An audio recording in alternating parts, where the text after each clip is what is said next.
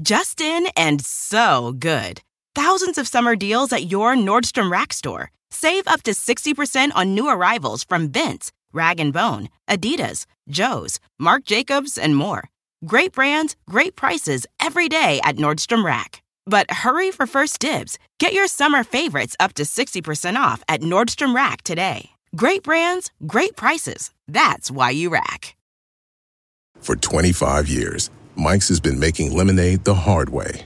Mike's Hard Lemonade. Hard days deserve a hard lemonade. Mike's is hard, so is prison. Don't drive drunk. Premium malt beverage with flavors. All registered trademarks used under license by Mike's Hard Lemonade Company, Chicago, Illinois.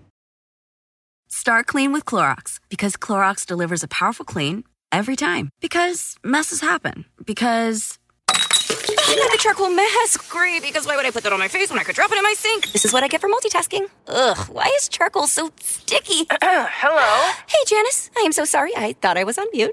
No, we don't need to reschedule. I'll just stay off camera. Ooh, yeah, that happens. So start clean with Clorox. Use Clorox products as directed. 100% vaccinated. What's that? 100% vaccinated. No, in the world. You gonna miss bid on the yacht? What? 100% vaccinated. You gonna miss being on the yacht? 100% vaccinated.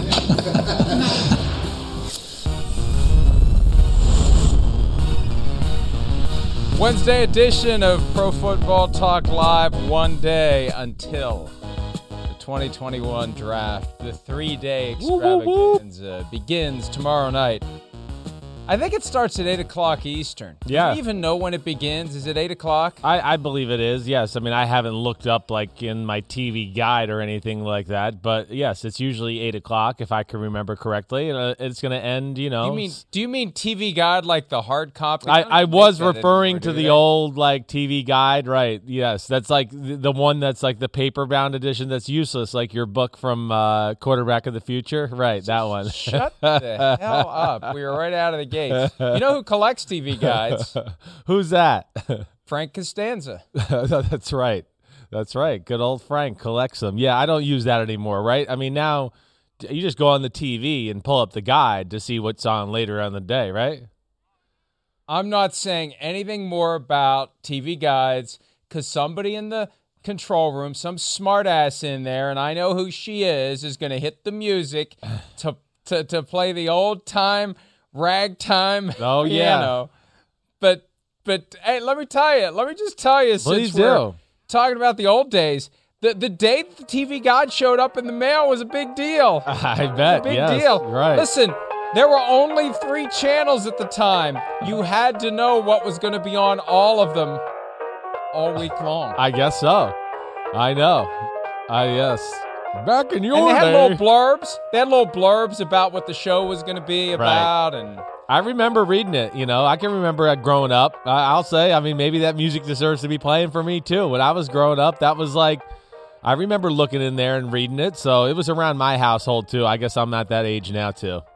And for the really important shows, it wasn't just a blurb. They had a whole description, close up, where you got like multiple paragraphs. So that told you that was must-see TV. Yeah. That told you what you needed to watch. All right, let's get to it. You need to watch the draft. Check your TV guide in whatever form it now appears. And I think it's 8 o'clock tomorrow night. I wouldn't mind if it was a little earlier than that. Me too. Last time, it took like 4 hours. Yes. For round 1, even with 10 minutes. Thank God it's only 10 minutes or we'd be up till 2 a.m. We got a show to do, people. Come on. Come on. Let's go. I need to go to bed and be fresh for the show. But, yeah, it's going to end around midnight. It always does. So I expect that. Yeah, tomorrow night's going to be fun. We're going to have fun. I'm working on Friday this week. They're dragging me in. All right. So I'll be here, and we'll talk about the draft on Friday, too, which I look forward to. Yeah, I noticed that the other day, and I forgot to mention it. Yeah. Tomorrow's going to feel like its own holiday. Tomorrow's one of those days that, as we discussed on April 20, I believe, a day that isn't actually a holiday that feels like a holiday. That's tomorrow. Tomorrow is one of those days. Did we include the first day of the draft when we did that draft? I can't remember. You know what? I don't know if we did. It was on my list for sure, but I don't think either one of us actually actually did that. So no. It definitely has that holiday feel to it, even though it is all day long. We'll get started tomorrow morning, as we do every weekday with PFT Live, and we'll be posting content on PFT. Do you have a new Chris Sims Unbuttoned tomorrow, or are you doing it today? Doing it today. Yeah, we're going to just do like a lot of like AMAs, answer questions about the draft, my mock draft, things like that. Kind of revisit some position rankings, some guys that I feel like are worthy of getting a little more maybe notoriety than they've gotten, leading up to the draft. We're going to do something like that today. Over under on how many times you're asked, why do you hate Justin Fields? 123.5. Yeah, no, I mean, it's going to be over. You're right. I mean, I know. I understand that. I'm attached to hating him now, which is not the case. But yes, because of my mock draft and he wasn't, one of my top quarterbacks, I've definitely been pinned with that label. That's for sure. Well, we spent Monday talking about the Peter King mock draft. We spent Tuesday talking about the Chris Sims mock draft. Coming up in about an hour, we will talk about the PFT mock draft. And I claim no credit, but will take all the blame for what a piece of crap it ends up being, because every mock draft stinks. That's just how it is. You could get all 32 right, and the moment that you pull the sheet off the thing, the immediate cry from the social media crowd and elsewhere is, this is the worst mock draft I've ever seen in my entire life. They all are tied for that distinction. It really is an amazing thing. All right, let's get to the Dallas Cowboys. We saw a little Jerry Jones at the top talking about being vaccinated. Here is Jerry Jones talking about the selection the Cowboys worked hard to earn last year, 10th overall. What are they going to do? Here's Jerry. I think that we've got a good chance to have a top defensive player, the top or one of the top, be there at 10. I think the real thing to do is don't be stupid over your needs. Just don't be ridiculous. That's some sage advice. Don't be stupid over your needs. Yeah.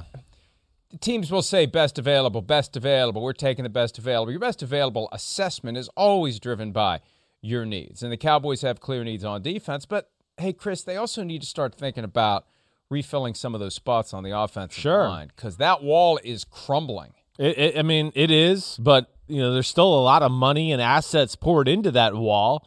And I don't know if it's time to necessarily start wasting, or I don't want to say waste, but going to the 10th pick of the draft to replenish the O-line. I don't think it's that time yet. Yeah, they got to start thinking about retooling it, making it younger, and they can do that in some of the later rounds in the draft. But, they need a difference maker to, for what Jerry's saying. Yeah, they need the best defensive player in the draft, whoever they see fit to be that guy.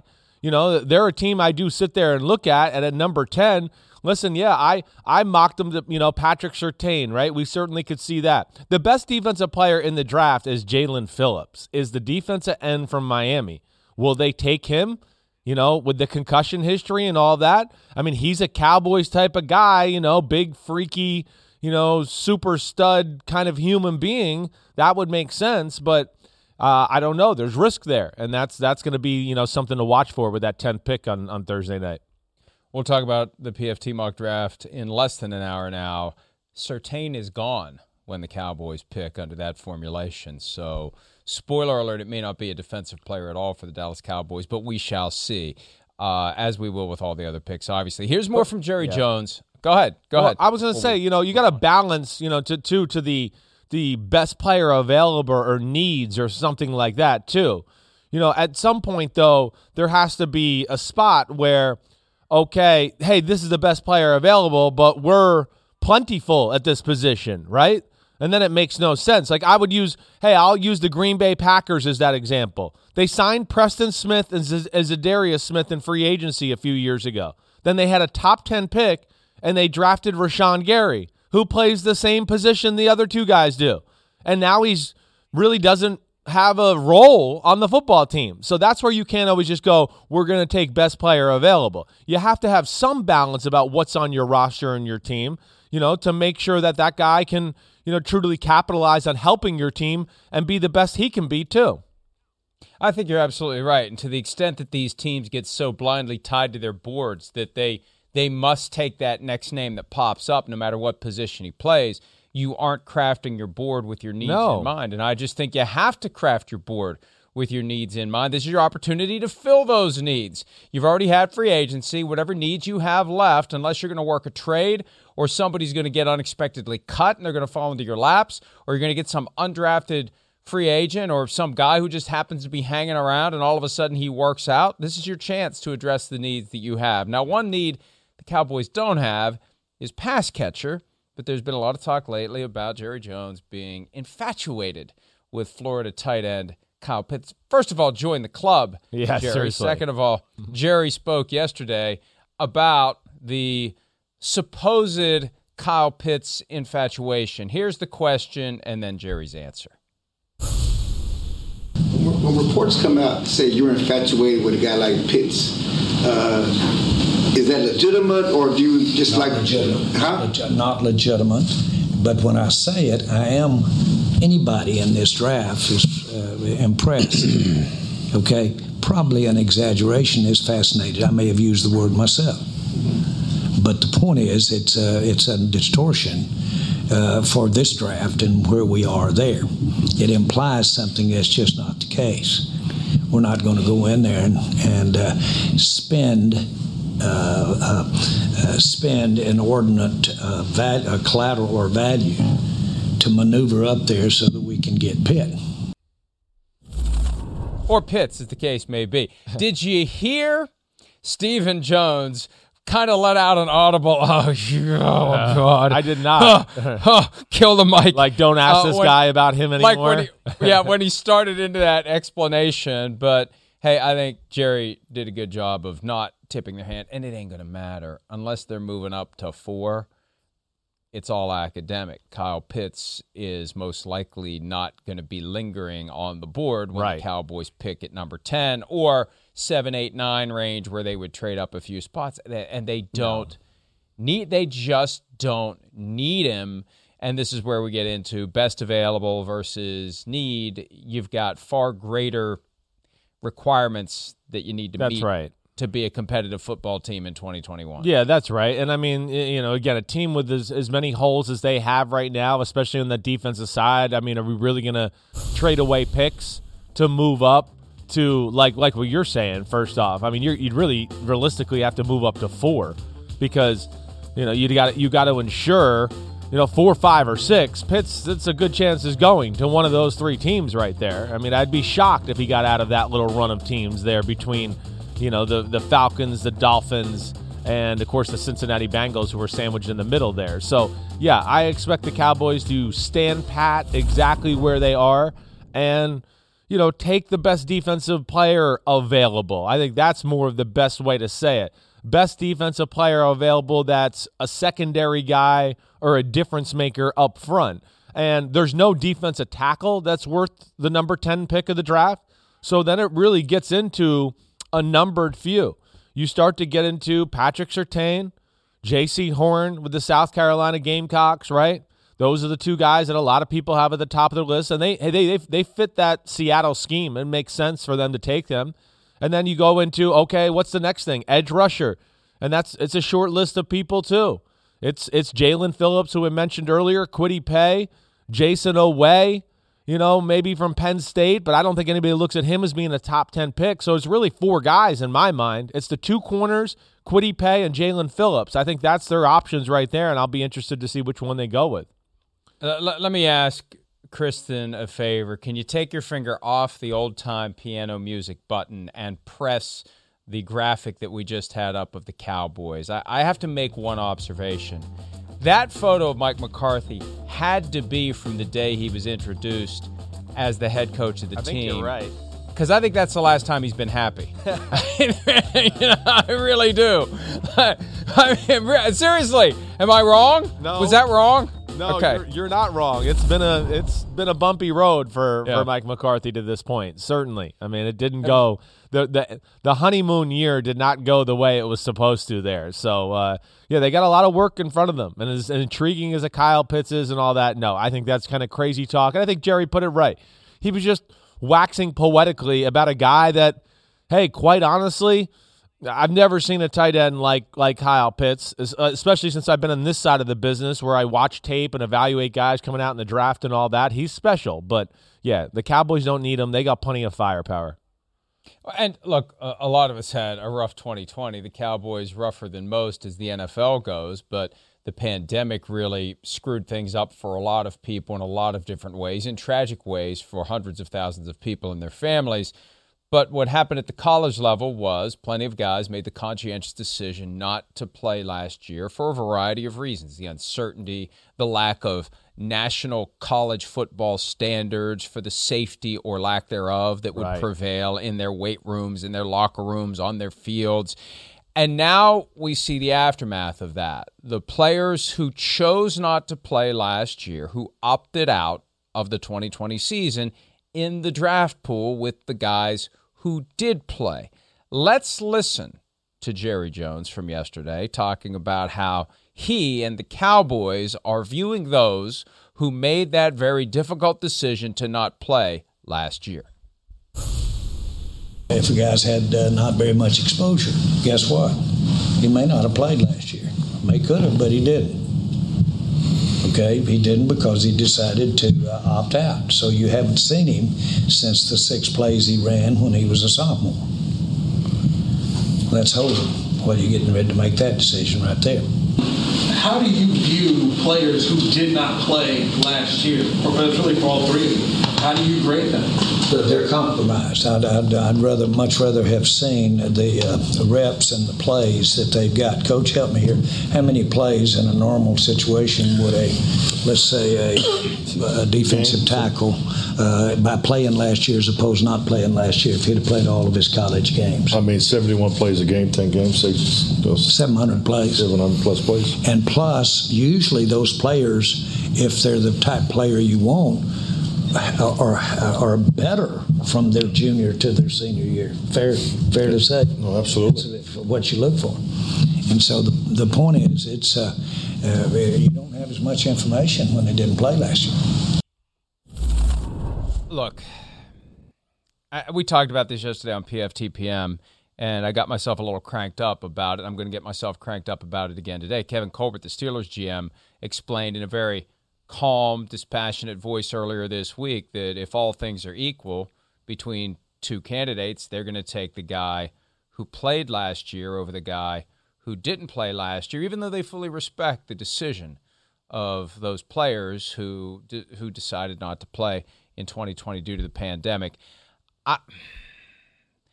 I feel like, and you could, this is one of those issues, Chris, that would be a good topic for the debate club in high school, because you could make persuasive arguments on either side of it. Sure. Is it good that a guy played last year? Is it bad that he played last year? Is it good, for a running back or a defensive tackle? Is it good that he's coming to the NFL with more tread on the tires? That could be viewed as a positive. If what we saw from him in 2019 was pretty damn good and we didn't see anything last year, he's the same guy. Yeah, maybe he needs to be in a little bit better shape, but that's what we do. We get guys in shape, but we've seen what he can do. Yeah. And maybe he'll be even better than he was in 2019. We like what he did in 2019. Maybe he'll be even better. Maybe he's still improving. So I just keep coming back to the fact that football at every level, not just the NFL, but at every level, they want robots. They want guys who are going to do what they're told to do. They want guys who aren't going to stand up and push back against the momentum that shoves them toward the field. And anyone who exercises that independent thinking, that original thought, that movement that pushes against what coach and team would want him to do, those guys get red flagged because we don't want someone like that keeping us from doing what we're trying to do on our football field. I feel like that is the message that is subtly or not coming through in what Jerry Jones is saying. Well, I don't I don't disagree with that. I think there's some of that there, but hey, I mean, Mike, put yourself in their shoes. It's the business of football. I mean, yeah, they'd like to see people who play football to, acquire more information, see where the guy has gone as a football player.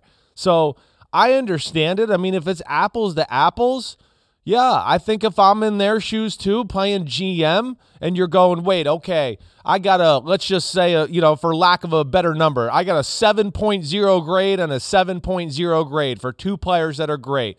All right, well, this one played last year, this one didn't. And, yeah, I'm going to take that, even though, the biggest. But what if he's a running back? What if he's a running back? It's better that he didn't play last year. Okay. He's got more reps in him at the NFL level. Maybe. That could be a rare case. You're right. That can be. But I could also say, it was one less year on him getting better at running routes or learning how to pick up a blitzer or doing other things like that. That, again, these are young kids who are still learning the sport. So you've stopped that learning curve a little bit. And I think that's where it just scares teams. Coaches and GMs and owners, they're very conservative that way, right? So they want all the information available. It scares them to a degree. It scares them when it's apples to apples. And that's what's going to be interesting about this draft, because as we get towards the end of the first round, first round's about elite players. Some of these teams are going to have no choice. You're going to have guys where you're going to go, do you want a guy who's super talented and didn't play, or a guy that's not that talented and did play? And you're going to hear then the excuses of why we should take the guy who's super talented and all that and sat out. But I understand, erring on the guy that played last year than the guy that didn't. They didn't hesitate to take Jalen Smith with a completely wrecked knee. No, it was risky. Right. Sat out a whole year. Right. And there were questions about whether he could ever play. But there will be a point where Randy Gregory great too. Player becomes value. And when you slide into round 2, and maybe that's what happens. They're compromised, meaning they're going to be drafted. They're just going to be drafted lower than they would have been. But you know what's going to happen? You're going to have some teams that get some pretty damn good players because they're going to understand. It is a case-by-case determination. But I still think this presumption that it's a bad thing if you didn't play last year. Yeah, that's we wrong. Understand why you didn't play, and we respect your decision, but now we're going to hold it against you. And I can boil it down like this. We had that great explanation from Nick Saban earlier in the week, and I wrote something about it yesterday, and it hits the nail on the head, and it's a great message for anyone, whether you play football, any other sport, or no sports at all. You are going to be evaluated at some point for employment, for admission to a college program, postgraduate, whatever, and the two most important words when people are making decisions about you are and but. Yeah. The question is, and think about it. If you're asking a GM or a coach or an owner right now, if the opt-out is part of the story that is being told on a player, it's not and he opted out, it's but he opted out. The negative connotation. It is. Right? No one's going to say, and he chose to take care of his family. And he realized that the science was uncertain and there was some vague evidence of people having heart damage as a result of it. Athletes, seasoned athletes, highly conditioned, having heart disease as a result of it. So it's not, that's an and, but I feel like it's being couched as a but, not as an and. And that maybe tells us everything we need to know about how these teams view guys who opted out. Well, yeah. I mean, yes. And listen, I understand it to a degree. Again, it's the business of football. And, you're looking to acquire guys that are good at that business, which is playing football. And you're making big investments into these players. So with that, hey, they do want, and again, yeah, they want a guy that did play, that they feel is comfortable, like, man, he wants to play football at all costs. I hope they're not holding it against, these guys to a certain degree. But, yeah, I think when it's like that, they're going to favor the guy that, we've joked about over the last few weeks, the Mike Tomlin quote. I want volunteers, right? I don't want hostages. I mean, everybody is looking for that in the NFL. So that's part of this conversation of this NFL draft. But, at the same time, too, Jerry said something interesting there as well, where he's like, hey, more times than not, too, a guy that you look at as a junior, right, and he's a good football player, I mean, almost 98, 99 times out of 100, the guy gets better the next year. He's getting bigger. He's growing as a man. He's getting more mature mentally. I mean, usually always it goes in that direction unless there's like an injury involved or something like that, too. So that's where it's going to be interesting to see, who balances that whole high wire act there with this whole conversation. It's going to be fascinating for Thursday night. I think the more accurate explanation than we want volunteers. We want guys who have no regard whatsoever for their own physical health and well-being and who will play that way on the football field, because when they get injured, and they will, we'll scrape them up and we'll put somebody else out there. But at least we know that when he's out there, he is playing with the kind of reckless abandon that will allow him to get the most out of his skills. And what better way to prove that he has no regard for his health and safety than to play college football during a global pandemic at a time of high uncertainty. The only certainty for him was he loves him some football and he's going to go play. And I really do think that is implicit in all this. The combination of it shows how much you truly love football, and it shows that you are willing to fall into line with what the coach, the organization, wants you to do at all times. And I do think it gets viewed as a negative, even though it shouldn't, because they're looking for a highly talented individual who will do whatever they want, whenever they want, however they want, and they never have to pull the ripcord on the lawnmower. He's ready to go at any given moment, no matter the circumstances. And I think that even though it shouldn't be this way, opting out is sort of a litmus test for some of these teams on how much a guy loves football. Yeah. And I hate to even say it because I think it's wrong. It is wrong. But I think that's how they're looking at it. You're right. They are. The biggest thing, though, it's going to affect the middle class of the draft and those guys more than anything. Again, hey, J.C. Horn played what? What was it, Pete? A few games this year and then opted out? Oh, guess what, Mike? He's really talented. Nobody cares, That's not a conversation for him. Right. So the super talented ones kind of just gets swept under the rug. Doesn't matter. He's pretty awesome. All right. And that it's going to be more about the splitting the atoms in the third round. And that's where it's going to affect those players, where it's we got two wide receivers, one played, one opted out. Let's go with the one that played and did that. And I understand that too. Again, that's going to be, he's played more football. He's had more reps. We saw him improve on the thing he was bad at the year before. We have visual evidence that the guy worked and got better at it. So that there is some logic, of course, to the way they're thinking.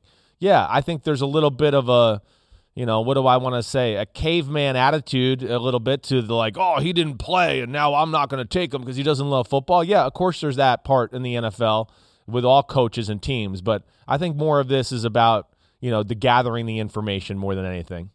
Yeah.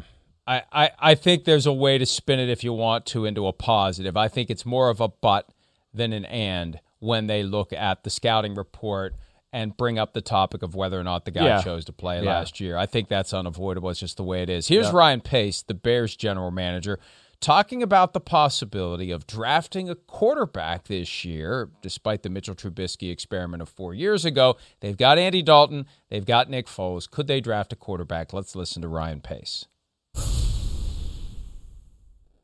Draft a quarterback. I do think it's a good room for sure. I mean, those guys both have a lot of experience, a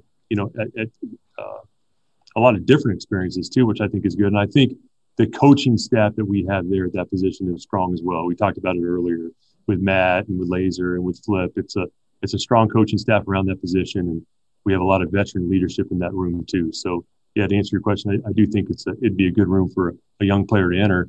But again, we're just going to take the best players throughout this draft. As usual, they say absolutely nothing. And the very real dynamic, Chris, you and I have discussed it. If they're tempted at all to trade up, I think Virginia McCaskey is going to have to sign off on that, because you are inviting a potential problem if you trade up to get a quarterback, if you truly are evaluating whether or not to keep Ryan Pace, right, Coach Matt Nagy after this season. Because if you let them do it, number one, they're compromising future assets in a draft where it will be easier to gather information, and number two, you're either guaranteeing de facto they're going to be around to develop the guy, or you're walking into a potential problem where you're going to be hiring a new GM or a new head coach or both and saying, here's your quarterback. Right. And they may say, we don't really want this guy. Right. Exactly what happened, to what you said with Matt Nagy and Mitch Trubisky, right? I mean, that's where, it started sour. I mean, how many times did I talk about that? Mitchell Trubisky took the field for this first game ever, and it was a quote from Matt Nagy saying, he can't run my full offense. Like, hey, welcome to Chicago. Thanks. Yeah, great. So that's where it's like, that's where it doesn't make sense to me. And you're right. You know, the McCaskies, I mean, again, at face value, you know, there was a press conference or a Zoom statement last year about keeping Matt Nagy and and Ryan Pace. So that leads us to believe, of course, that, yeah, they were thinking about maybe cutting the cord and that this is a big year.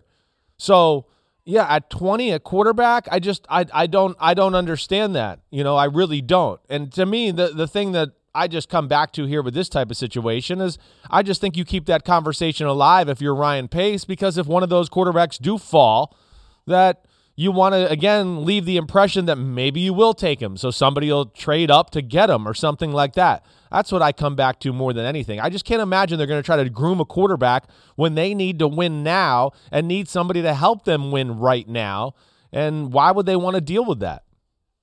Let me just deviate slightly. Yeah. I don't understand why Pace and Nagy are on the hot seat. That's a great question. They've gone to the playoffs right. 2 of the last 3 years. Sure. And this isn't the Patriots, the Packers, perennial playoff team where, you didn't make it the third out of the last 3 years, so that's a huge negative against you. Before 2018, the year that began with that quote you're still salty about 3 years later, right? And they won the division that year, yeah. And but for the double doink, they would have advanced to the divisional round. Right. Before that year, they had gone 8 years without a postseason berth. Right. 8 years of no playoffs. Before that, 2010, 2006, they actually managed back-to-back somehow, 2005 and 2006. But there's a smattering of playoff appearances since that great team they put together in the 80s began to become dismantled. So I don't get it. Like, it's working. You've been to the playoffs 2 of the last 3 years, Bears. What the hell are you doing? I think it's a good conversation. It's a strange dynamic to me. Maybe they would be better off trading up, getting a quarterback, and basically saying to the fans, shut the hell up and let's let this work itself out. Well, I think that's where it starts. It is like the fan pressure, of course, that starts this conversation. You know, again, okay, so yes, 2 out of the 3 years, there's no doubt about that. Let's make it clear that they were the 7 seed this year, which in most years, you know, this was the first year you get in. But regardless, you get in. So I don't want to take that away from them. But, yeah, I think it is an interesting psychological debate. Why did it get to this point? You're right. To me, it's like, one, Ryan Pace messed up drafting the quarterback, right? So that was the launching point for everything. You could have drafted Mahomes and Watson. What the hell are you thinking? So that's put him and that topic of conversation, you know, on the hot seat. Then Matt Nagy was supposed to come over and be an offensive genius, and we're supposed to see Andy Reid, Eric Bieniemy high-flying offense. And, of course, it's been the opposite of that. So there's like 2 things that just the normal casual fan can look at and go, what the hell are these guys doing here? This guy's supposed to be an offensive genius. Our offense stinks. This guy's supposed to be a good GM. He picked the stinky quarterback. So I think that's fallen on their shoulders there, that blame there. You're right. So, and again, you know, I think people in Chicago, because I go on there a lot for the regional sports networks and stuff like that, you know, I think they looked at it like their team has been a little bit better than maybe what they've seen on the field. I think that's the feeling there in Chicago. So that's where it's got to this point. But I think you're right. We probably need to be the ones that lead the charge and say, hey, pump the brakes. Things have been better than, you know, the perception around this football team for sure. Well, and this actually gets back to the point we were making yesterday about the Ferrari, the Porsche, and the Aston Martin, that choice that the 49ers are creating the impression in the process of making because someone else is going to drive the car that you don't pick. And you've got Kansas City about a 7-hour drive, maybe less if you have a Ferrari, a Porsche, or an Aston Martin away from Chicago. They have to constantly see every year what the Chiefs are doing with the guy they could have had. And they didn't even have to trade up to get him. They didn't have to give up what they gave up to go from 3 to 2. They could have sat where they were, taken Patrick Mahomes. They could have been the team that has become what the Chiefs currently are, and they'd be the team that's in the conversation for championships every year. I think that is what makes it worse. So in my mind, and we're trying to understand the psychology here, I'm not saying whether or not they should act on this, but even though they've been to the playoffs 2 of the last 3 years, the fact that Mahomes became Mahomes, the fact that the Chiefs have become the Chiefs, the fact that you had 3 cars to choose from, Trubisky, Mahomes, Watson, you did pick the lemon. Yes. You're teetering on the brink of being fired despite being to the playoffs 2 of the last 3 years. That's the cautionary tale. Yeah, right. For Kyle. Yeah. That's the thing that's going to make that gray beard a lot more gray between now and whenever we know. Because it's not just tomorrow night. Tomorrow night's the beginning, not the end. Tomorrow night's the beginning. We'll find out in 1 year, 2 years, 3 years, 4 years, did they pick the lemon or did they pick the best of the bunch? The Bears picked the lemon. Yeah.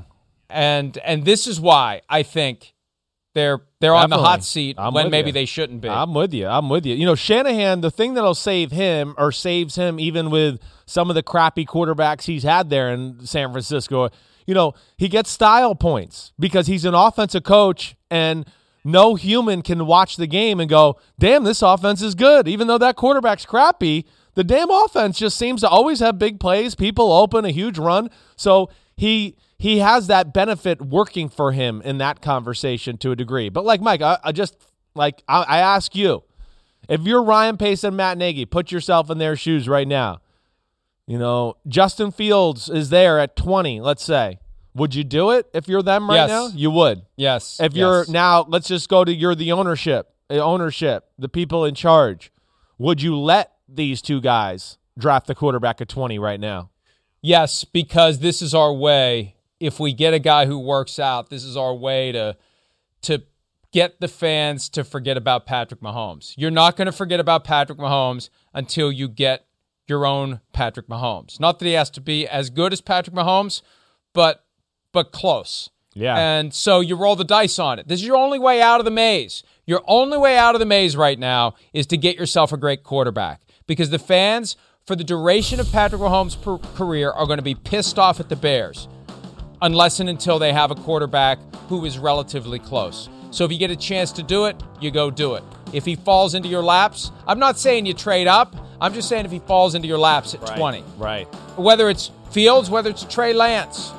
If they're there, I think you got to do it because this is the only way to fix this. This is the only way to have a sense of consistency and continuity kind of settle over the Bears, and you can act like the Steelers and hold on to guys even when, you know, and that look, it's easy to be the Steelers because they rarely have these horrible stretches, but people still jostle for Mike Tomlin to be fired, and what does Art Rooney do? He ignores it. Yeah. I think that's part of what you have to be willing to do as ownership. You got to be willing to ignore it. You can't legitimize it by acting on it like the Lions did. You know, when the Lions come out 2019 with the Bob Quinn and Matt Patricia will be back for a year, but we listen to our fans, and then the fans keep complaining and they fire them, that emboldens the fans to keep complaining. Definitely. Once you've proven you're not listening to the fans, that's when you don't have this revolving door, and I think that's what the Bears need to figure out. They need to figure out that they got to quit listening to the fans. It's not like they're going to stay home. They're still going to show up. And one way to shut them up, as I said, get a quarterback who's close to Patrick Mahomes or wait for Patrick Mahomes to retire. Yeah, it's going to be interesting. I know, like we've talked about, I do think there's a chance that somebody falls. I don't think it's that crazy that maybe somebody is sitting there on the board around 14, 15, starting to get into that range. It'll be something to watch for on Thursday night because it's an interesting discussion. I can see the logic going either way. You make good points. You're definitely right. That'll silence some of the critics and haters of the world and all that. But I could also say, hey, it's a rookie that we know is raw and has some things he's got to work on. And now you're going to go into the season with like, wait, we're just kind of getting this offense kind of going, and now we're talking about quarterback, who's going to play quarterback, and that becomes a controversy. So that's where it's intriguing that way, and I'm going to be interested to see what they do tomorrow night. Bottom line, 49ers, you better pick the right car tomorrow night, because the other two are going to be driving through your neighborhood for the next 15 or 20 years, and you better hope yours isn't broken down by the side of the road with a hubcap over there and a wheel over there and smoke coming out of the front end. I wonder if we could inject some sodium pentothal into Kyle and get him to admit that he wishes they hadn't made that trade when they made that trade and just wait till the pick's on the clock. Do it then. There's no time to think about it. There's no time to elongate the discussion. There's no time to overanalyze it. You just have to do it. Maybe we can get him on here after the draft at some point, and we can pick his brain about all that stuff and kind of hear his process. I'll be interested to see how they spin all this after the fact. Right. And I predict that one of the talking points out of San Francisco is going to be, it was that guy all along. We were just trying to create some confusion in the hopes, as you suggested yesterday, that maybe we could do a flip-flop and still get our guy. But we knew all along that was our guy. That was for the benefit of strategy. We really weren't being wishy-washy. We understand these other guys may pan out, but this was our guy all along. There was never a doubt about it. Well, and listen, is there any, I thought about this when we got done with the show yesterday a little bit. Is it really that wrong to make a trade and be 70-30, right, on the guy? Is it that wrong to go wait, hey, I'd like to trade up. I really like this guy. And you know what? Man, I kind of like this other guy too. I mean, all right, let's trade up because I really like the other guy, but let's do our homework and let me think about, maybe what I could do with this other guy on offense and wrap my head around it in a little bit. I don't think it's that wrong or crazy to think that. So maybe that's how they went into this process. I don't know, but I'm with you, Mike. I think that's how they'll spin it when it's all said and done. I think you're correct.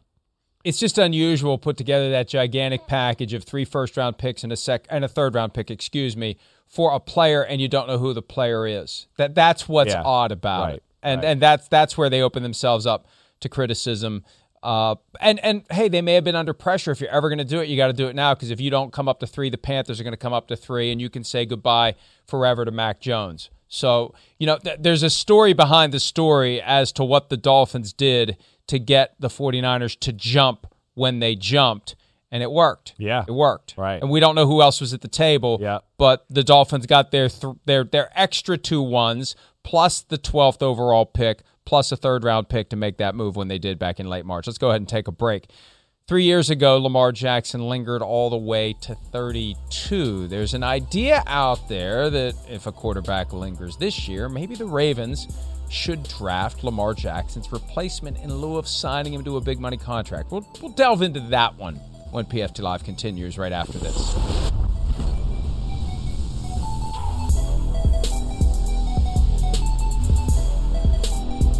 One, 2, 3, 4. Those are numbers, but you already knew that. If you want to know what number you're going to pay each month for your car, use Kelley Blue Book My Wallet on Auto Trader. They're really good at numbers. Auto Trader. For the world's greatest athletes, this is the showdown we've been waiting for. There is nothing like competing on the world's biggest stage. It's a world record again! Gold for the United States! Unbelievable! And when that stage is Paris, anything can happen. I have never seen anything like this. How about that? An Olympics unlike any other. What a performance! The Paris Olympics, this summer on NBC and streaming on Peacock. For the world's greatest athletes, this is the showdown we've been waiting for. There is nothing like competing on the world's biggest stage. It's a world record again! Gold for the United States! Unbelievable! And when that stage is Paris, anything can happen. I have never seen anything like this. How about that? An Olympics unlike any other. What a performance! The Paris Olympics, Friday, July 26th on NBC and Peacock. Chris Sims has the Baltimore Ravens with their 2 first-round picks, number 31, courtesy of the Kansas City Chiefs, taking at 27, edge rusher Azeez Ojulari of Georgia, and then Alex Leatherwood, tackle from Alabama, at 31. You'll find out in about 15 minutes where the PFT mock has the Ravens going. Ooh, Johnny Mock Draft is here today. There could be some overlap between yours and ours. We'll find out in about 15 minutes. Before then, let's find out what Coach John Harbaugh had to say on the Rich Eisen show about Lamar Jackson's future with the team. Here's Coach Harbaugh. I could walk across the hall right now and ask Eric, but I'm quite sure that can I make that guarantee right now on your show? Yes. Just we'll fill the vacuum up right now. Okay. His fifth-year option will be picked up. Okay. Guarantee it. That's as good as the Jim Harbaugh guarantee in 1986. Another time Bo chewed him out, I'm sure. Back in the day. So there's nothing to the fact that this hasn't happened to this point in time. Nothing. There's nothing to the fact. No. Because everybody is waiting for the time where a team will utilize the fact that a quarterback being on the first iteration of a contract, allowing you to have more salary cap space and just going ahead, despite how talented the quarterback that you have drafted before and how successful he may be, to just give that a whirl in team building and championship building. And obviously you and the Ravens are such at the forefront of analytics in this world, and people are looking at you as thinking maybe you might actually be the first team to try something like that. But that is not going to happen with Lamar. No. His fifth-year option is going to get picked up. He's definitely going to be our quarterback. So that's the plan, absolutely. Okay, there's a donut hole there that was completely ignored. What? Well, you can pick up the fifth-year option and then let him go after that. Yeah, I know. You don't. It's not 4 years or none after that. You can picking up the option is not the same as giving him an extension. Now, if you really wanted to make news yesterday, John Harbaugh on the Rich Eisen show or elsewhere, what you should have said was we've signed him to an extension. That's the real question here. Picking up the fifth-year option is a no-brainer. You're not going to let him go after 4 years. He's not Mitch Trubisky. He was the freaking MVP. You're keeping him for 5 years. I'm not saying that this means that the Ravens are considering drafting a quarterback this year or next year and doing the Bucky Brooks suggested scenario of treating it like college football and graduating your quarterback and replacing him with another one. I'm fascinated by the prospect of that. I just don't think you do it with Lamar Jackson, and you definitely don't do it by not picking up his fifth-year option. Of course you're picking up his fifth-year option. Of course you are. The question is, how much does he want beyond year 5? Are you willing to break the bank like you did for Joe Flacco? And that didn't really work out for the Ravens all that well when they broke the bank twice for Flacco.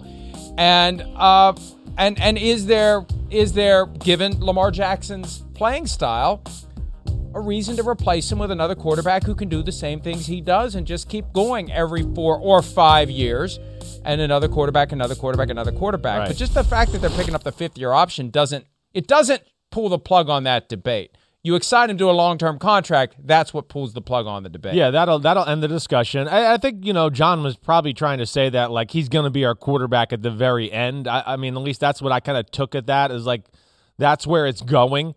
Don't expect any, like, crazy thing. Now, hey, Bucky Brooks, the conversation he brought up, like, about, how you explained it, hey, it's interesting. It's a great point. I think there's something to that to a degree. Now, the other thing, too, here is, again, with this offense specifically, listen, Lamar Jackson's special.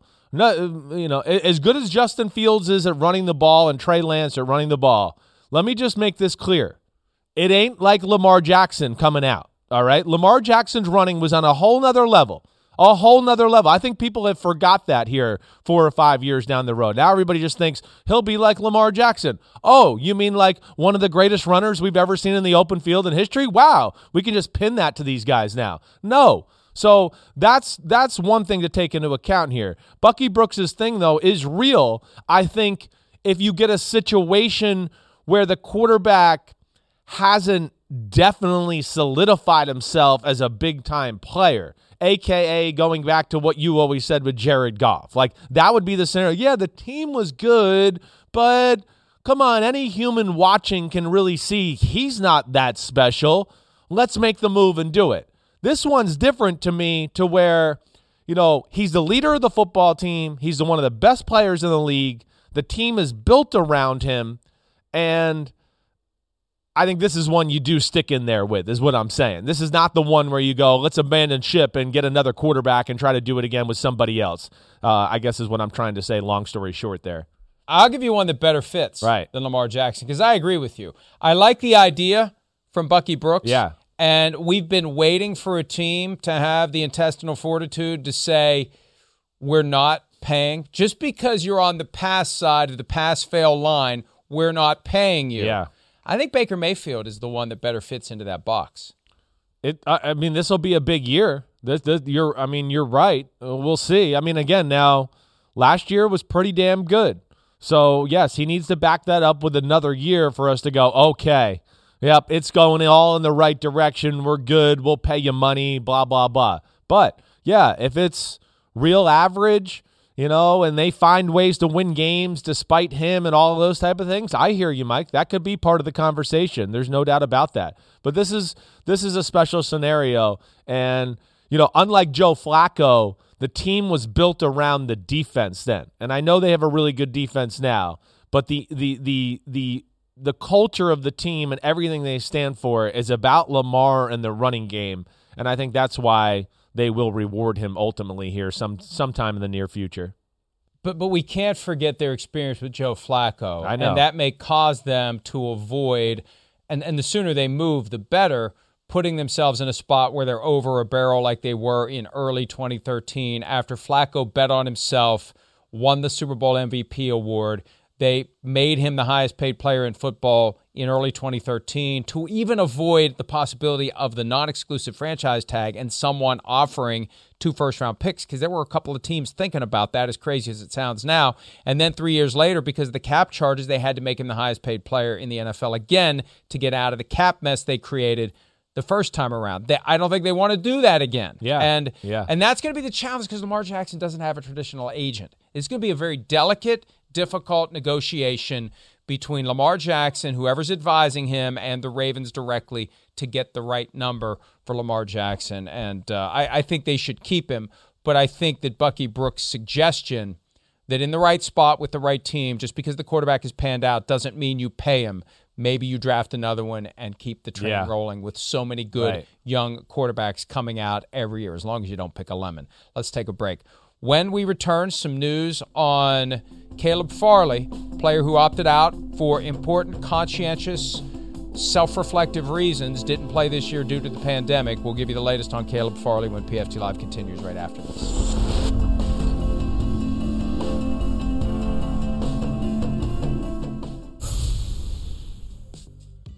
There's the Chris Sims mock draft. Caleb Farley going 19 to the Panthers.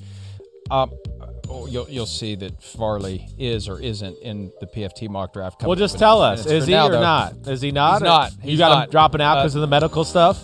Yes. Right. But who knows how it's going to go? I know, but there's that possibility. All it takes is one team to not be bothered by that. Here is the text that Drew Rosenhaus has sent out to a smattering of reporters this morning, straight from the PFT bat phone. Good morning. Caleb Farley tested positive for COVID-19 yesterday on a test administered by the NFL. He is totally asymptomatic and feels completely normal. However, he won't be allowed to attend the draft in Cleveland. If you need anything at all, please let me know. Thank you very much, Drew. And he sent a follow-up saying, please attribute to me. So it's not like I'm telling secrets, as to Rosenhaus being the source, and the tweets that are already out there also mention that Rosenhaus has put this word out. So, hey, if you're going to show up at the draft as one of the players, you got to test negative. He didn't. He's fine. And the irony here is he opted out because of a very serious concern about possibly giving his father COVID-19. His mother died several years ago. Right. And he was a guy who conscientiously decided, given all the uncertainty, given the risk, he just wasn't going to do it. Yeah. And now he's positive. But like so many others, has no symptoms whatsoever. Yeah, well, I mean, and to your point, what you said earlier in the show, this is the perfect case to go, let's not hold this opt-out against a guy. There's like real reasons. Be a human. So let's not do that. His mother died 3 years ago, 4 years ago. So yeah, it's fresh in his brain. He doesn't want to lose his father. But Caleb Farley's one of the most unbelievable things to watch in this draft. He's one of the 3 best defensive players in the draft. You know, the fact that he was going, Mike, makes me think he believed, of course, him and Drew Rosenhaus, that somebody in the first round was going to take him. I just think he's too talented, even with these medical issues, that somebody in the back half of the first round will take a chance on Caleb Farley.